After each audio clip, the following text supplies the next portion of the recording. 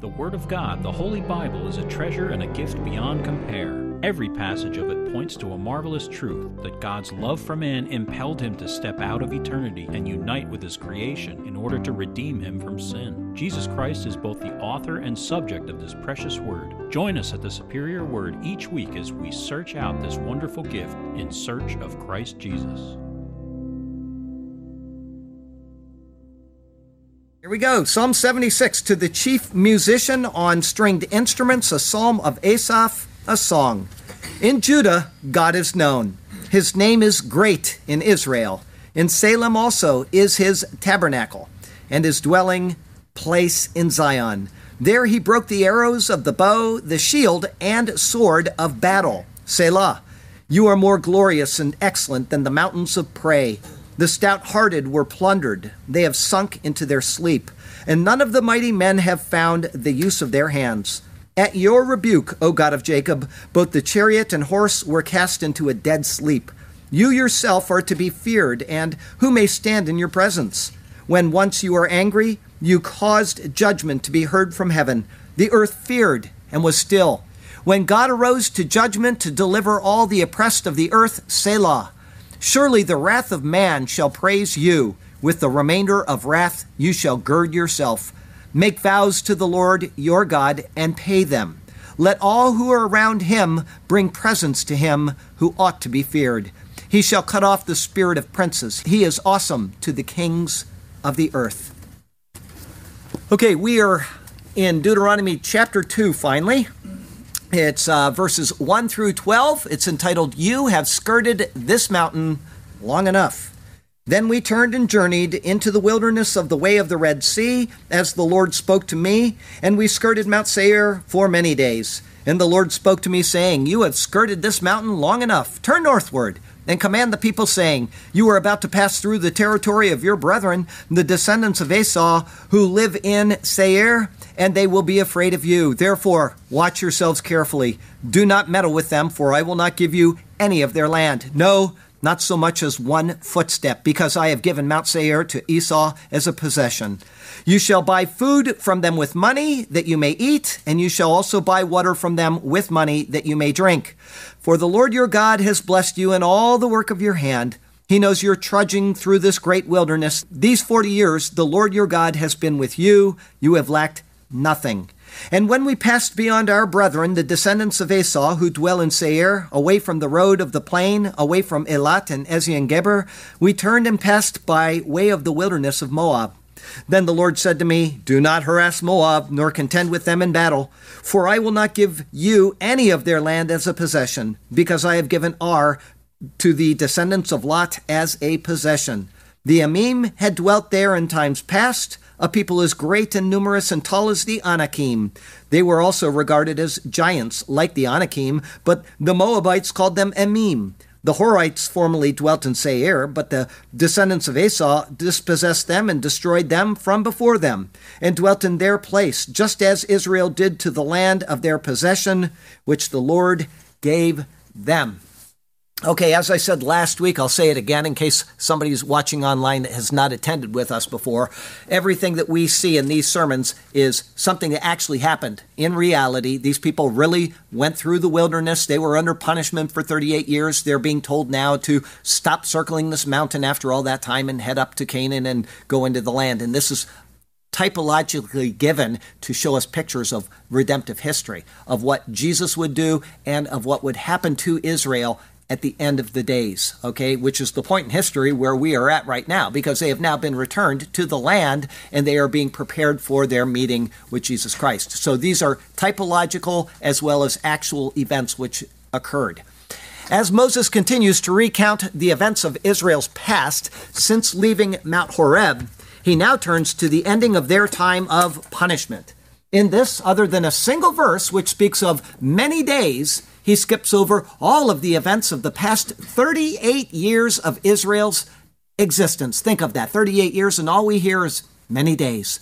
They were simply wasted years of waiting for a promise that was sure to come, but not for any of those who were under the sentence. They had to be taken out of the way while the years passed by in unrecorded silence.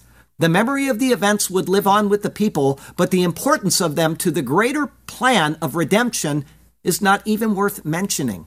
And yet, within the words of today's verses is the simply stated note that during all of that time, the Lord had continued to bless the people and look over them. It is a note of grace that should not have been unexpected. The Lord promised that even in their punishment, He would preserve them, and He was faithful to do so. Our text verse comes from Hebrews 13. Let your conduct be without covetousness. Be content with such things as you have, for He Himself has said, I will never leave you nor forsake you. So we may boldly say, the Lord is my helper. I will not fear. What can man do to me?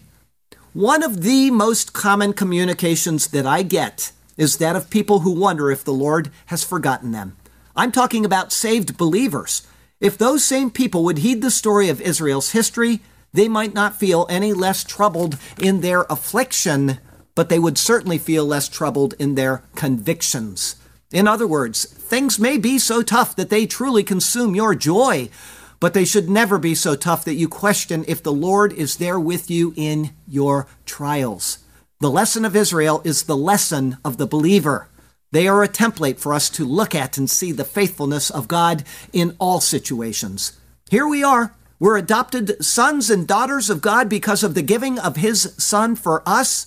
If God continued to tend to Israel, even when they had turned their back on that, do you honestly believe that He has, or He even could, neglect you? May we never consider it. Have faith and trust in the Lord, even when the whole world has collapsed around you. He is there, and your situation is not out of His control. He has allowed it in your life for His own reasons, and I assure you, they are good reasons. Be sure of this. It is another truthful lesson that we can find in His superior word. And so let's turn to that precious word once again, and may God speak to us through His word today, and may His glorious name ever be praised. I've got two thoughts for you today. The first is the descendants of Esau. It's verses 1 through 7. Then we turned and journeyed. That's verse 1. This is exactly what the Lord had told Israel to do before their willful act of disobedience, of turning to fight those in Canaan. They were told this in Numbers 14:25. Moses repeated that in Deuteronomy 1, verse 40. There he said, but as for you, turn and take your journey into the wilderness by the way of the Red Sea. They had failed to trust that the Lord could deliver them, but when they came under sentence for that sin, they then added the sin of presumption and went to accomplish the deed themselves.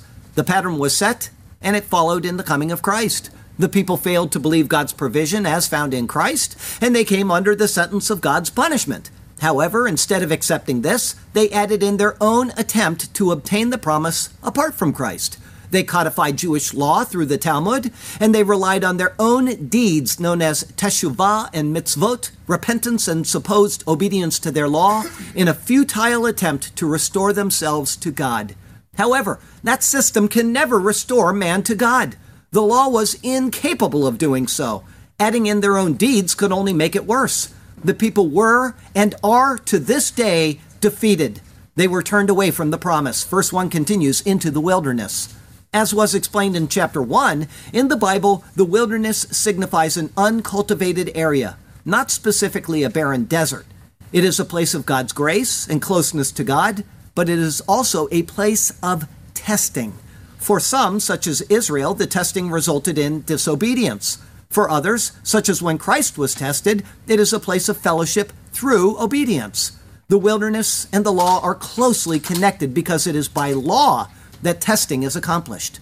Israel, under Moses, turned into the wilderness in exile for the execution of their punishment based on their disobedience. Israel, after Christ's work, and still under the law, were turned into the wilderness in exile for the execution of their punishment based on the very law that Christ had fulfilled.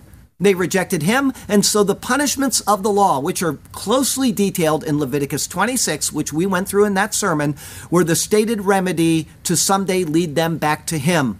This turning into the wilderness was, verse 1 continues, of the way of the Red Sea.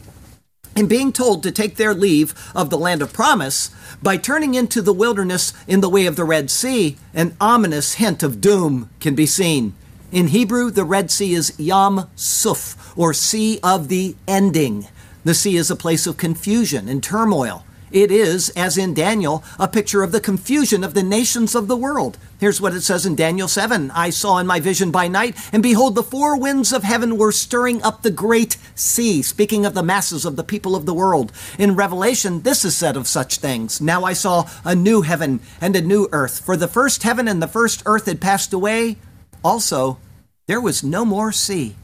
The word suf comes from a verb meaning to cease or to end. That comes from a primitive root which means to end or to perish.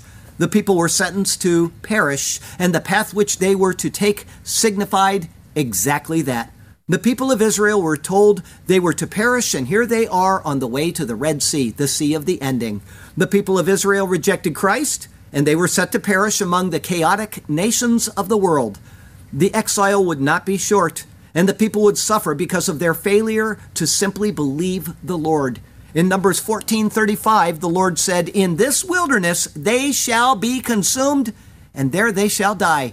And in John 8:24, the Lord said, therefore I said to you that you will die in your sins. For if you do not believe that I am He, you will die in your sins. You can see that which has been will be again. That which has been done will be done again, and there is nothing new under the sun. Verse 1 continues, as the Lord spoke to me. Israel was given the choice of believing the Lord, who is the fulfillment of the law, and live, or failing to believe and die by the curse of the law. They unwisely chose the latter, and so the Lord spoke to them of exile, punishment, and perishing in death. Thus, verse 1 continues, and we skirted Mount Seir for many days. Venasav et har Seir yamim rabim. And we went around Mount Seir days many. This is the first time that this statement is made. However, it is given as a statement of fact. The implication is that they simply compassed about the mountain for the entire time that they were dying off in the wilderness, 38 years. The term many days is indefinite. It simply means all of the time that we were in this particular situation. This then encompassed a period of 38 years, from the time that they departed the border of Canaan until the time they began their trek once again toward Canaan. These words here beg us to revisit the symbolism. Mountains in the Bible have various meanings, but ultimately they picture forms of government. There is in Isaiah the mountain of the Lord. Babylon in Jeremiah 51 is called the destroying mountain. Here we have Mount Seir, which has been what Israel is circled for an extended period during her exile. The meaning of the name Seir comes from the same as Seir, or hair. Thus it is Mount Hairy, or Mount Shaggy. The appearance of Seir is that of a hairy mountain because of the many low bushes that cover it.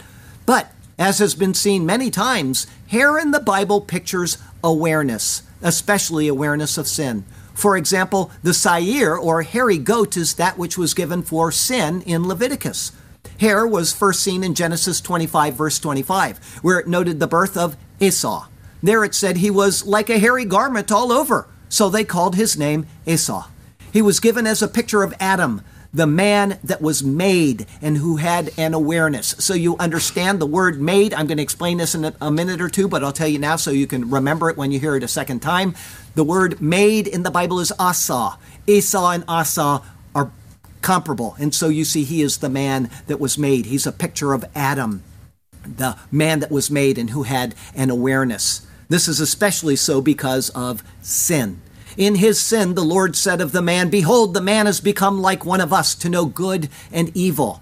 Jacob, on the other hand, was specifically noted as being smooth, implying not hairy. That was seen later in Genesis 27:11, saying, look, Esau, my brother, is a hairy man, and I am a smooth-skinned man. Jacob pictured Christ, the man without sin. Thus, encircling Har Seir, or Mount Seir, meaning Mount Hairy, is the fulfillment of Jesus' words to Israel, exactly as he had spoken in John 8:24. Therefore I said to you that you will die in your sins, for if you do not believe that I am He, you will die in your sins. Israel's exile was not under the government of Christ, which they had rejected, but under the government of man under sin, meaning the law.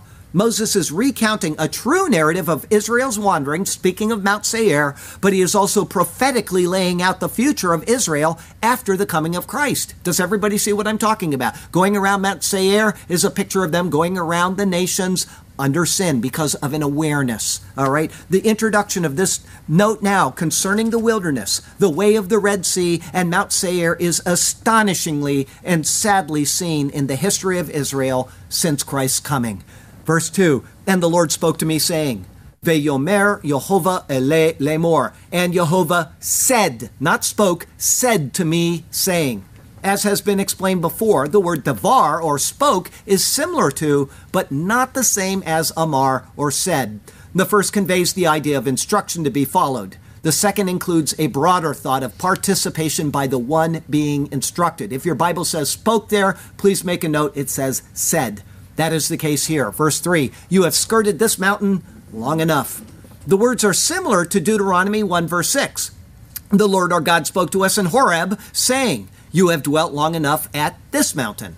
Mount Horeb is Mount Sinai. It's the same location given a different name. It was where the law was given. In Galatians 4, Paul explicitly shows that Sinai pictures the law and the place of the law, which is the earthly Jerusalem. That's in Galatians 4. Tell me, you who desire to be under the law, do you not hear the law? For it is written that Abraham had 2 sons, the one by a bondwoman, the other by a free woman. But he who was of the bondwoman was born according to the flesh, and he of the free woman through promise, which things are symbolic. For these are the 2 covenants. The one from Mount Sinai, which gives birth to bondage, which is Hagar. For this Hagar is Mount Sinai in Arabia and corresponds to Jerusalem, which now is, and is in bondage with her children. But Jerusalem above is free, which is the mother of us all. The idea we can get from these statements of Deuteronomy 1 and 2 is, first, you have been under law long enough, turn and head towards the promise in Christ. That was said at Mount Sinai. And then after they rejected him, you have been under punishment for rejecting the Lord long enough. Therefore, verse 3 continues, turn northward. Penu lachem tzafona. Turn you northward. The noun tzafon, or north, comes from the verb tzafan, meaning to hide by covering over, treasure up, conceal, and so on. That which has been hidden away and treasured up for Israel is now to be pursued. It is an event which has, in its truest sense, begun for them in recent years. Israel is gaining an awareness of Christ, even if the number of them is small at this point. However, they as a whole will come to know him in his fullness when he is finally revealed to them. The words here anticipate that wonderful day. We will all be gone at the rapture, but someday the nation of Israel is going to find their Messiah. They're going to see that it is Jesus, but they're going to suffer in the meantime. It says in the book of Zechariah that 2/3 of them are going to die in the process. But the remainder will be brought through, they will be refined, and they will be a people prepared for the Lord. Verse 4.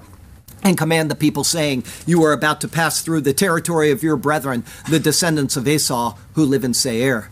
The narrative here seems confusing when put side by side with the same account in Numbers 20. In fact, it seems like there's a standing contradiction. There it said, please let us pass through your country. We will not pass through fields or vineyards, nor will we drink water from wells. We will go along the king's highway. We will not turn aside to the right hand or to the left until we have passed through your territory. Then Edom said to him, you shall not pass through my land, lest I come out against you with the sword. So the children of Israel said to him, we will go by the highway, and if I or my livestock drink any of your water, then I will pay for it. Let me only pass through on foot, nothing more. Then he said, you shall not pass through. So Edom came out against them with many men and with a strong hand. Thus Edom refused to give Israel passage through his territory, so Israel turned away from him. It says they weren't allowed to go through Edom, but here it at first seems that this wasn't so. However, in the account from Numbers, Moses said in verse 17, let us pass through your country. In that he first used the term Be'artzecha, or your land. Edom refused that request. Later, in that verse, he uses the word Gebulecha, or your border. However, Edom told them to take a hike, and so they did. The words here in Deuteronomy are after the fact. The Lord says here, Atem oberim bigbul achechem. You are about to pass over the border of your brothers. It says nothing of the land, only the border. Thus Israel, instead of continuing on through Edom, turned back and skirted the border of Edom, not attempting to breach the borders of the land. This is seen later in Judges chapter 11, where it says, "And they went along through the wilderness and bypassed the land of Edom and the land of Moab, came to the east side of the land of Moab, and encamped on the other side of the Arnon. But they did not enter the border of Moab, for the Arnon was the border of Moab." The perceived difficulties of such passages are often because of translational errors or because the narrative is so widely dispersed throughout the pages of Scripture. In the end, there is nothing contradictory here. Rather, Israel, while heading towards Canaan, first petitioned Edom to pass through. Edom refused, Israel turned back, and the Lord told them that they were going to skirt their land and not pester them. And they did just that. The reason for the coming words of verse 5 is because verse 4 continues, "And they will be afraid of you." This was prophesied in the Song of Moses from Exodus 15. It says there, "Then the chiefs of Edom will be dismayed. The mighty men of Moab, trembling, will take hold of them. All the inhabitants of Canaan will melt away." The people of Edom would have heard of the Lord's deliverance of Israel. Even though it was quite a few years earlier, that would still be a story frequently repeated by the people. The people who would encounter them later would be afraid of their coming and act in a hostile manner towards them. This is exactly what occurred, and so the Lord said, verse 4 continues, "Therefore, watch yourselves carefully. Ve'nishmartem me'od, and watch yourselves exceedingly." The slightest provocation was bound to turn into a very large problem, and so all of the people were told to conduct themselves accordingly. They had already been warned away. If they could not follow the eastern borders of Edom, they would be forced to return back into the wilderness. And so, verse 5, "Do not meddle with them." Here is a new word translated as meddle. It's gara. It signifies to stir up. It comes from a primitive root meaning to grate, and thus it figuratively means to anger. In Daniel, it is translated as mobilize or wage war, and that may be the sense here. The verb is in the reflexive form, and so it means to excite oneself against another. Israel was not to provoke Esau, and they were not to make any threatening actions against them.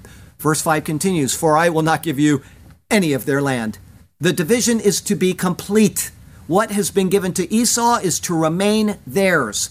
Israel is on a trek elsewhere, and none of those who are going there will remain behind to occupy the land of Edom. Verse 5 continues, "No, not so much as one footstep."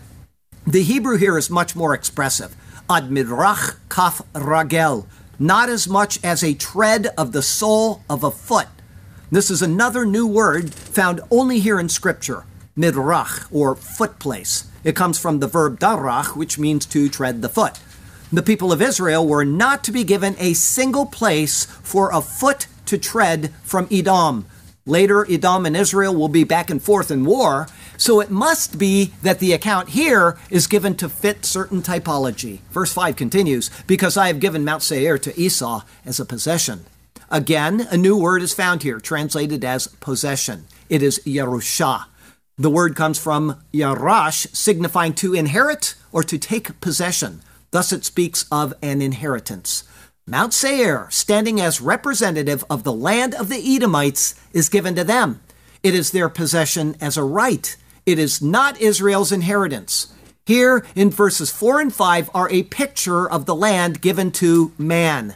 The name Esau is derived from the verb asa, to do or to make. It is the word used in Genesis 1 verse 26 when God said, "Let us make asa, man in our image, according to our likeness. Let them have dominion over the fish of the sea, over the birds of the air, and over the cattle, over all the earth, and over every creeping thing that creeps on the earth."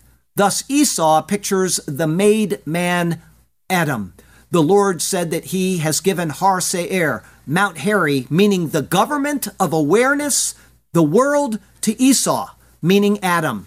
The picture is accurately described in Psalm 115. "The heaven, even the heavens, are the Lord's, but the earth he has given to the children of men."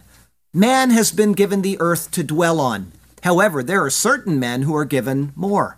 Just as the heavens are the Lord's, so the Lord's redeemed are given a heavenly inheritance. That is seen in Ephesians 2. But God, who is rich in mercy, because of his great love with which he loved us, even when we were dead in trespasses, made us alive together with Christ. By grace you have been saved, and raised us up together, and made us sit together in the heavenly places in Christ Jesus. This is but one example of such references to the heavenly anticipation and of the heavenly inheritance spoken of as belonging to those in Christ. Israel has been under punishment, but the Lord promised that they, after that time, would be brought into Canaan, the land of promise. It would be contradictory to give the land of Adam, meaning the earth, to the redeemed of the Lord. The stress in the words of this verse are to note without any doubt that the inheritance of the Lord's people is not a land of the consciousness of sin, but a land where sin is no longer imputed. Thank God for Jesus Christ, who has washed away our sins and who continues to do so, because we are not under law, we are under grace. The whole thought of these verses is well summed up in these words from Hebrews 9. How much more shall the blood of Christ, who through the eternal Spirit offered himself without spot to God, cleanse your conscience from dead works to serving the living God? And for this reason he is the mediator of the new covenant, by means of death, for the redemption of the transgressions under the first covenant, that those who are called may receive the promise of the eternal inheritance. Once again, thank God for Jesus Christ. The conscience of sin, meaning dead works, is cleansed in Christ. Thus Israel is being prepared in type here in Deuteronomy to be redeemed from the transgressions of the first covenant, meaning the law of Moses, brought into the new covenant, the Christ covenant, and in this they will receive the eternal inheritance, heaven. This is why the stress is seen concerning the possession of Esau. The ironic part is that while Israel was under punishment for rejecting Christ, guess what? The Gentiles were grafted into the commonwealth of Israel, but eventually Israel will be brought back into right standing with God through Christ, receiving the benefits of the commonwealth that they had missed for so very long. Verse 6, you shall buy food from them with money that you may eat. There is something to be said for the life that God's people now live, and it is reflected in this verse here. Though there is the promise of a heavenly inheritance, there is also the reality of the earthly life that we live. Jesus spoke of it in his high priestly prayer, noting that those who are his remain in this world, but are not of this world. Paul speaks of such things, noting that we can use the things of this world, but they are temporary and they are passing away. This is not a stretch of the analysis. The last time the word for buy food was used was back in Genesis, where the brothers of Joseph were sent to Egypt to buy grain. The word is shavar, and it comes from shever, meaning cracked grain, rather than bar or purified grain. Following the details of the use of the words in Genesis showed a spiritual application. What is bought here is temporary and only sustains the body temporarily. That a spiritual picture is being made is even more evident with the next words. Verse 6 continues, and you shall also buy water from them with money that you may drink. The word for buy here is a completely new, different, and rare word, kara. It is associated with the word kara, meaning to open or dig. In other words, it is probably saying that if a well is dug, silver would need to be paid for the water obtained from it. The idea here is that in this life, there is work involved in what we obtain, and what we obtain is temporary. Israel is passing by the land of Edom, but along the way they must purchase what they need and partake of what the land of Edom offers. Someday they will enter the promise and partake of what is everlasting. That is reflected in the words of Isaiah. Ho! Everyone who thirsts, come to the waters, and you who have no money, come, buy and eat. Yes, come buy wine and milk without money and without price. It's also seen in its ultimate sense in Revelation, saying, and the Spirit and the bride say, come, and let him who hears say, come, and let him who thirsts come. Whoever desires, let him take the water of life freely. Verse 7, for the Lord your God has blessed you in all the work of your hand. Despite being in the wilderness, Israel was not without work. They had artisans and craftsmen who exquisitely built the sanctuary, woodcrafters, goldsmiths, stoneworkers, workers in linen, incense, and so on. None of these skills would have been wasted, and even more, they would have been used, perfected, and passed on to the next generations. These things could easily have been traded or sold on caravan routes. They also had livestock which would have multiplied abundantly over the years. With the Lord's blessing, even though they didn't deserve it for rejecting him, their wealth would have increased notably. And that was after having plundered the Egyptians when they left. That sounds like Israel in the world of the past 2,000 years, doesn't it? Likewise, Israel in exile around the world has continued to receive the Lord's blessing. Anywhere you go in the world, you will find well-established and wealthy Jews, whether they deserve it or not. They have the finest skills, and quite often their names reflect that. Neil Diamond, Joel Goldsmith, Adam Silver, and so on. The words here beautifully reflect the state of Israel as it is closing in on its meeting with destiny. It is Jehovah, despite their failure to acknowledge him, who has so blessed them. Further, verse 7 continues, he knows you're trudging through this great wilderness. The sense of the word yada, or know here, is that of tending to and watching. The Lord watched over Israel as they continued their walk through the long duration in the vast wilderness. His presence never left them, despite the sentence which lay over them for their rejection of him. Only one who is not looking or who isn't willing to look at Israel throughout the past 2,000 years can deny the parallel. The Lord has punished them, but he has also watched over them to preserve them, as he promised. Verse 7 continues, these 40 years, the Lord your God has been with you. The number 40 in Scripture signifies a period of probation, trial, and chastisement. That's E.W. Bullinger stating that. Israel received all three of these, from Egypt all the way through until where they are and where they are heading. 40 is the product of the numbers 5 and 8 and points to the action of grace, the number 5, leading to and ending in revival and renewal, the number 8. And this is exactly what is seen here in Deuteronomy and what is pictured in Israel's return from their time of punishment and exile. Through all of it, the Lord acknowledges that it is he who has been with them, tending to them and preserving them, so that, verse 7 continues, you have lacked nothing. Lo chasarta davar. No have you lacked a word. The word davar, or word, by implication means a thing, a matter, or something like that. This is true for Israel in the wilderness. The Lord kept them, and they had no lack. However, I would suggest that for the typology of what this pictures, it asks for us to retain the original sense. Despite being in exile, Israel never lacked the word. Wherever they have gone, the word has been available to them. It is they who disregarded it, but the word has always been there with Israel, waiting for them to return to it and find what they had missed. You go to any synagogue around the world, and they will have a copy of the word in the back, in an ark. Jewish people that I know that don't believe anything about God, the Bible, or any of that, guess what they have laying on their table in their house? They've got the Tanakh. They have the word. They have never lacked the word. They just simply need to pick it up and believe it is the problem. You have skirted this mountain long enough. Your time of testing has come to an end. Though the past years have been difficult and rough, into the land of promise you I will send. And it is yours because the battle is already won. There is nothing for you to do but to trust and believe. All has been accomplished by my dear Son. Because of him, you I will never forsake and never leave. Trust in him, and the promise is open to you. The victory is assured, so do not fear at all.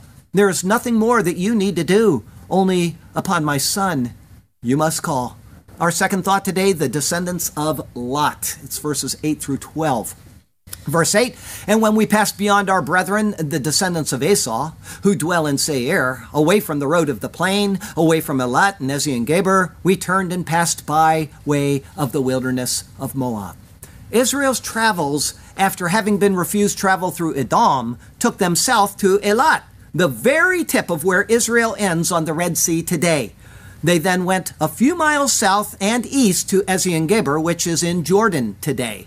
From there, they turned north, went around Edom's land, and passed through by the way of the wilderness of Moab. The plain, or Arava, comes from Arav, meaning to grow dark. That is the same as arav, meaning a pledge, as in a covering with a texture. In the giving of a pledge, there is, in a sense, an intermingling of two into one. Israel is being united again with the Lord and away from the sentence which they have been under. Elat comes from ayil, meaning a ram, and thus one thinks of a protrusion. Hence, Elat means trees, because they protrude up. But ayil also comes from the word ul, meaning strength. One can think of the strength found in trees, leading to that idea. Without being dogmatic about this, I will always tell you when I'm not certain of a picture, but I believe this is correct. Without being dogmatic about it, does this signify that Israel is being strengthened for their final reconciliation with the Lord? Such may be the picture. Ezion is derived from atzeh, meaning the backbone. Geber speaks of a man. Thus, Ezion Geber is literally backbone of a man. As the backbone is the foundation of a man, one could logically assume that this means foundation of a man. The foundation of a man is what he was created from and for. When man gets away from contemplating those things, the Lord works to redirect him so that there will be reconciliation. This was the purpose of Israel's exile. Even though those in exile were destroyed along the way, the purpose of the exile was to bring the body of people back to him in a restored relationship. Verse 9, Then the Lord said to me, Do not harass Moab, nor contend with them in battle, for I will not give you any of their land as a possession, because I have given Ar to the descendants of Lot as a possession. The word translated as harass comes from a root meaning to cramp. Thus, this is speaking of besieging Moab. Israel is instructed to not besiege them nor face them in war. Moab means from father. Ar simply means city. It is used to speak of the entire land possessed by Moab. And Lot, who hasn't been seen since Genesis chapter 19, means covering, as if enveloping something. Without being dogmatic about this picture either, my supposition is that this is speaking of Gentile believers. They are from father. They are a gathering of people as reflected in a city, and the naming of Lot would signify the covering that they possess. It's a difficult verse, but this at least sounds correct to Charlie Garrett, especially because Paul speaks of the saved in Romans chapter 4, verse 7, as having their sins covered. Despite this, one reason for sparing Moab is because eventually a family of Bethlehem would move to Moab during a famine. There, a woman named Ruth would marry into it. And from there, and through circumstance, she came into the line of David, which eventually led to the Messiah, Jesus Christ. Verse 10, The Amim had dwelt there in times past, a people as great and numerous and tall as the Anakim. Now is introduced a parallel thought, which will take us to the end of our verses today. This land of Moab was once dwelt in by the Emim. The word is the plural of Emah, or terror. Thus, these people are the terrors. They are noted for their greatness, their numbers, and their height. Thus, they were terrifying to those who came in contact with them. They were noted at the time of Abraham in Genesis chapter 14, but they were eventually destroyed, and the descendants of Lot filled their land. They are further described here as being as tall as the Anakim. As seen in Numbers, Anak means neck. Thus, they were either noted for their necks being very long or very thick, or for the adornments they wore on their necks. I would assume that listing them here now is not without purpose. Israel, 38 years earlier, had swooned at the thought of facing the inhabitants of Canaan. Here's what it said then. We are not able to go up against the people, for they are stronger than we, and they gave the children of Israel a bad report of the land which they had spied out, saying, The land through which we have gone as spies is a land that devours its inhabitants, and all the people whom we saw in it are men of great stature. There we saw the giants. The descendants of Anak came from the giants, and we were like grasshoppers in our own sight, and so we were in their sight. But if the Amim, who were so great, so numerous, and so tall, even as tall as those dudes, could be defeated, then so could the Anakim. As Joshua and Caleb said of them at that time, they are our bread. For Israel to find this out is a way of bolstering their confidence in advance to prepare them for their entry into Canaan. And so the narrative continues. Verse 11, they were also regarded as giants, like the Anakim, but the Moabites called them Emim.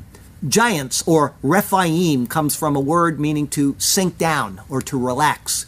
This is similar to the Nephilim. That comes from Naphal, meaning to fall. However, Rephaim could also come from a word Rapha, meaning to heal. If so, then it indicates that their size came from being invigorated in some way, probably through special inbreeding.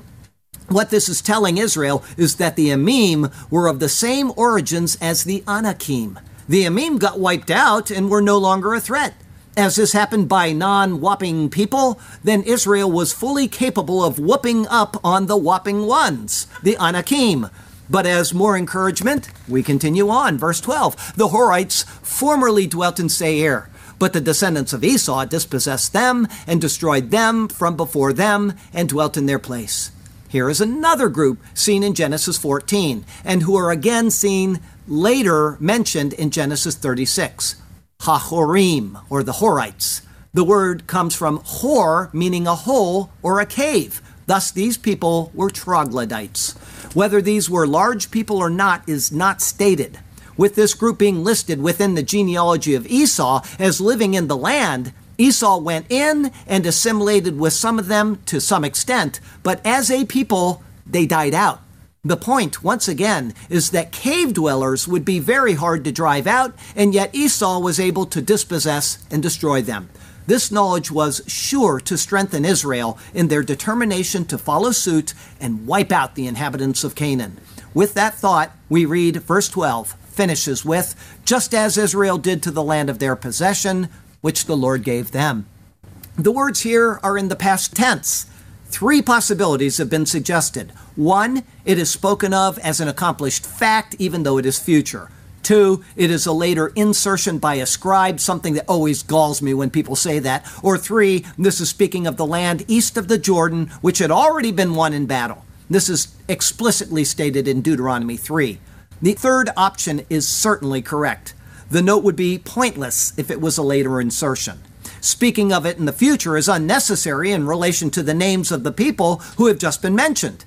And so it is simply a note from Moses giving encouragement to the people to not lose heart as their fathers had. Rather, they were to trust the Lord and receive their inheritance. And this is a noteworthy place to end the verses. It was the Lord who directed the events of these nations, as he himself had said, I have given the land to the descendants of Esau, and I have given the land to the descendants of Lot. He had further won the battles over Midian, Sihon, and Og for Israel. This parenthetic insert is prophetically given then to reassure Israel of today that he has already won the battles for them. He has sent Christ. Christ has defeated the foes, and all they need to do is, by faith, receive that, trusting in his provision. The land of promise is not unobtainable, but it cannot come through the works of the law. It must come by faith in the Lord. He has proven that this is true, and so, like Israel of today, we must also simply trust in him. The battle is not for us to win, nor can it be so. Christ fulfilled the law for us.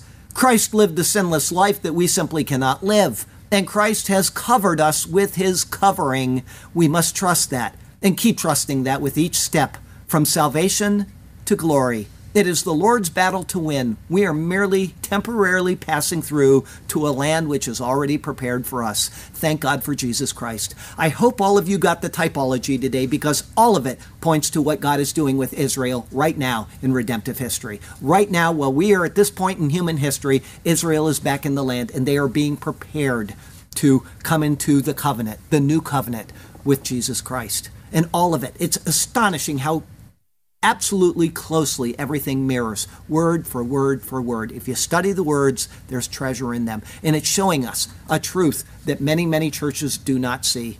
God has never forsaken Israel.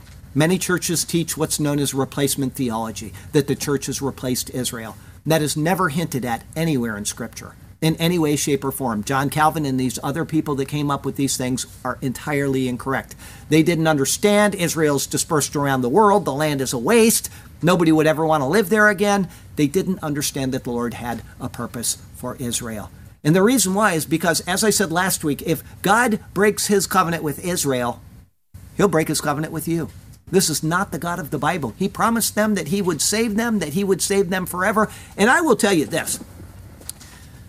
The blessings of Leviticus 26 fell upon Israel. If you do this, you will be blessed. If you do this, you will be blessed. And if you don't, you'll be cursed. But God continued to bless them even after he cursed them, didn't he? Because as we saw in the sermon today, and as we've seen in history, they've continued to excel in everything they do. The Jews have excelled in everything they do. They become doctors and lawyers and they become rich. But what happens when you have the blessings of the Lord, but without a relationship with the Lord? The blessings turn into their own curse. Israel has all this money and people want it. Israel, the Jews, have all of this intelligence and the people say they've robbed it. They've stolen it from other people. So the blessing has turned into a curse because they rejected the Lord Jesus Christ. And there's a point in time where God will end their punishment and bring them back and restore them to himself. And that's what's being pictured. It's a marvelous story of redemption, but it is also your story. God has not forsaken you. When we're sitting here in coronavirus lockdown with people pulling on their faces and worried about every little thing that's going to happen to them tomorrow and the next day and for the next 10 years, we didn't know what was going to happen to us a day later, 10 years ago. We planned like it was always going to go on, and we had no idea if it was going to go on or not. People die all the time thinking I'm going to go on vacation next year. It doesn't happen. So we're never in control of our future. So who cares about the coronavirus? Who cares about the economy collapsing? The Lord has you safely cared for. That is the lesson that we are finding out of Israel in the wilderness. Okay? God loves you enough to take care of you. I was talking to the guy who went to the scrap hall yesterday. Take the recycles down there. I fill up my truck. I drive down the road and I pick up scrap metal all over the place. I do it every Wednesday. That's shopping day for me. And I fill up my truck and then I eventually separate it all into brass and copper and metal and everything. And I put it on. My dad must be flipping out because I got piles of it because I thought the scrap place was closed and they're open. So I started going again. I got all this stuff at the house. But I was down at the scrap hall place yesterday and I was talking to the guy and he's a Christian and he said, do you think that the Lord, who has created the entire universe and has everything so perfectly balanced, from the smallest to the largest thing, everything is perfectly balanced. Do you think that the Lord has lost control of you? Absolutely not. Not in any way, shape, or form. I'm glad to talk to people like that because he's so confident. The world is falling apart around us, and here he is telling people about Jesus every single week. It's wonderful to see. Okay, I got a closing verse for you here from Jeremiah 27. It is verse 5. I have made the earth, the man and the beast that are on the ground, by my great power and by my outstretched arm, and have given it to whom it seemed proper to me. That's the God we serve. Okay? Next week is Deuteronomy 2, 13 through 23. They marched until all the rebels were gone. This was the date stamp. It's entitled From the Midst of the Camp. That'll be our 7th Deuteronomy sermon. The Lord has you exactly where he wants you. He has a good plan and a purpose for you. But he also has expectations of you as he prepares you for entrance into his land of promise. And so follow him and trust him, and he will do marvelous things for you and through you. Okay? Everybody got that? Trust him. Trust him. He's faithful. Trust him. I have a question for you before we get into our poem and take the Lord's Supper. Okay. I said that the Lord, if he wants to take off, I said that the Lord gave the blessings and curses of Israel in Leviticus 26. They are very specific. Everything that he said would happen has happened. Everything that is tied in with Ezekiel chapter 4 as far as dating brings them right back to 14 May of 1948 and 7 June 1967. They recaptured the land and then they recaptured Jerusalem exactly as the Bible said. It all ties in perfectly. Okay, and at the end of Leviticus 26, he appeals not only to the promise to the fathers, but also to the Mosaic covenant, meaning he's not going to even break the Mosaic covenant until he brings them into the promise of the fathers. Okay, that's what the replacement theologians miss, is they say, well, the promises are to the fathers and they were by faith. Well, that's true, but he still appeals to both covenants, not just one. So he cannot be rejecting Israel. He cannot be. Okay, having said that, Leviticus 26, the blessings and the curses are repeated. In Leviticus 26, they are in the first person. If you don't do this, I, meaning the Lord, I will do this to you, I will do this to you, I will do this to you. They are repeated in Deuteronomy in the third person. The Lord will do this to you. The Lord will do this to you. The Lord will do this to you. He repeats it so they don't forget. What chapter of Deuteronomy is that in? I say this all the time. I bet you I've said it 1,000 times in Bible studies. 31. No. I think it's 27. You're very close. Add 1 and you'll get it. Hurry up. 28. Hey, you got it. Here's Maserati for you. Good. Deuteronomy 28. As a matter of fact, when I was with Mom in Israel at the Yad Vashem, the Holocaust Museum, in 2003, it was very moving, wasn't it? We went through and you see what they went through. And when we came out, I said, there's one thing missing. One thing missing from Yad Vashem. A copy of Deuteronomy 28 printed in every nation that Israel has been exiled around the world. Because it never would have happened. Never. If they had been obedient and received Jesus Christ. That's not to blame the Jews. We're all in the same boat. We've all been rebellious. I'm not trying to say that they deserved it, but it would not have happened if they had obeyed the Lord and called on Jesus Christ. That's the only thing missing from Yad Vashem. Until somebody can accept personal responsibility for their actions, there is no redemption for those people. Okay? We talked about that in the prophecy update today. We got people that are in Rikers Island are being let out without serving their terms. What happens? They continue to show that they're not worthy of being let out. Israel has to accept personal responsibility for what they have violated in their own law, and when they do, they will call on Jesus and he will return to them and save them. Okay? You have skirted this mountain long enough.